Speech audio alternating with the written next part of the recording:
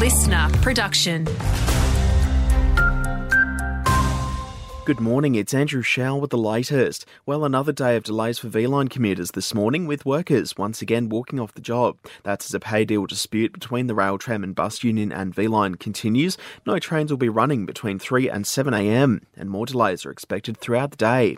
But McCarrick from V-Line says limited coaches will be running. There will be limited coach replacement services for those who need to travel, and we urge passengers to keep abreast of our website and social media posts for the latest developments. In some better news though, Taylor Swift fans headed to Melbourne later this week can expect some extra services along the Traralgon and Seymour routes. The Southern 80 boat race on the Murray River near Moama has ended in tragedy, with a man believed to be in his 40s passing away yesterday. Emergency crews were called to the scene around 10am, with reports the water skier had been seriously injured. Police say the popular boating event seemingly had met all the criteria to run, with the event cancelled following the incident. Moama Water Sports Club is assisting police with their investigation, but anyone with information or footage should call Crime Stoppers.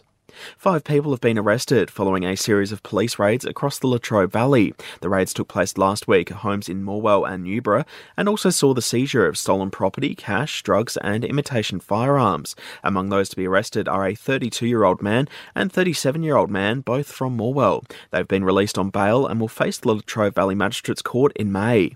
Briefly, agricultural authorities are looking into a number of cattle deaths northeast of Shepparton, with anthrax seemingly behind the deaths, and Gippsland's seen yet another earthquake. A 2.9 magnitude shake felt at around 1:54 yesterday morning near Leongatha. A big weekend of cricket action around the regions. The Goulburn Valley Bush Bash League is wrapped up for another season, with the Spitfires coming out on top over the Hounds yesterday. The Spitfires managing to overcome the 122-run target. And as for the Latrobe Valley Premier A grade, Merbau North are already in their second innings against the Cats.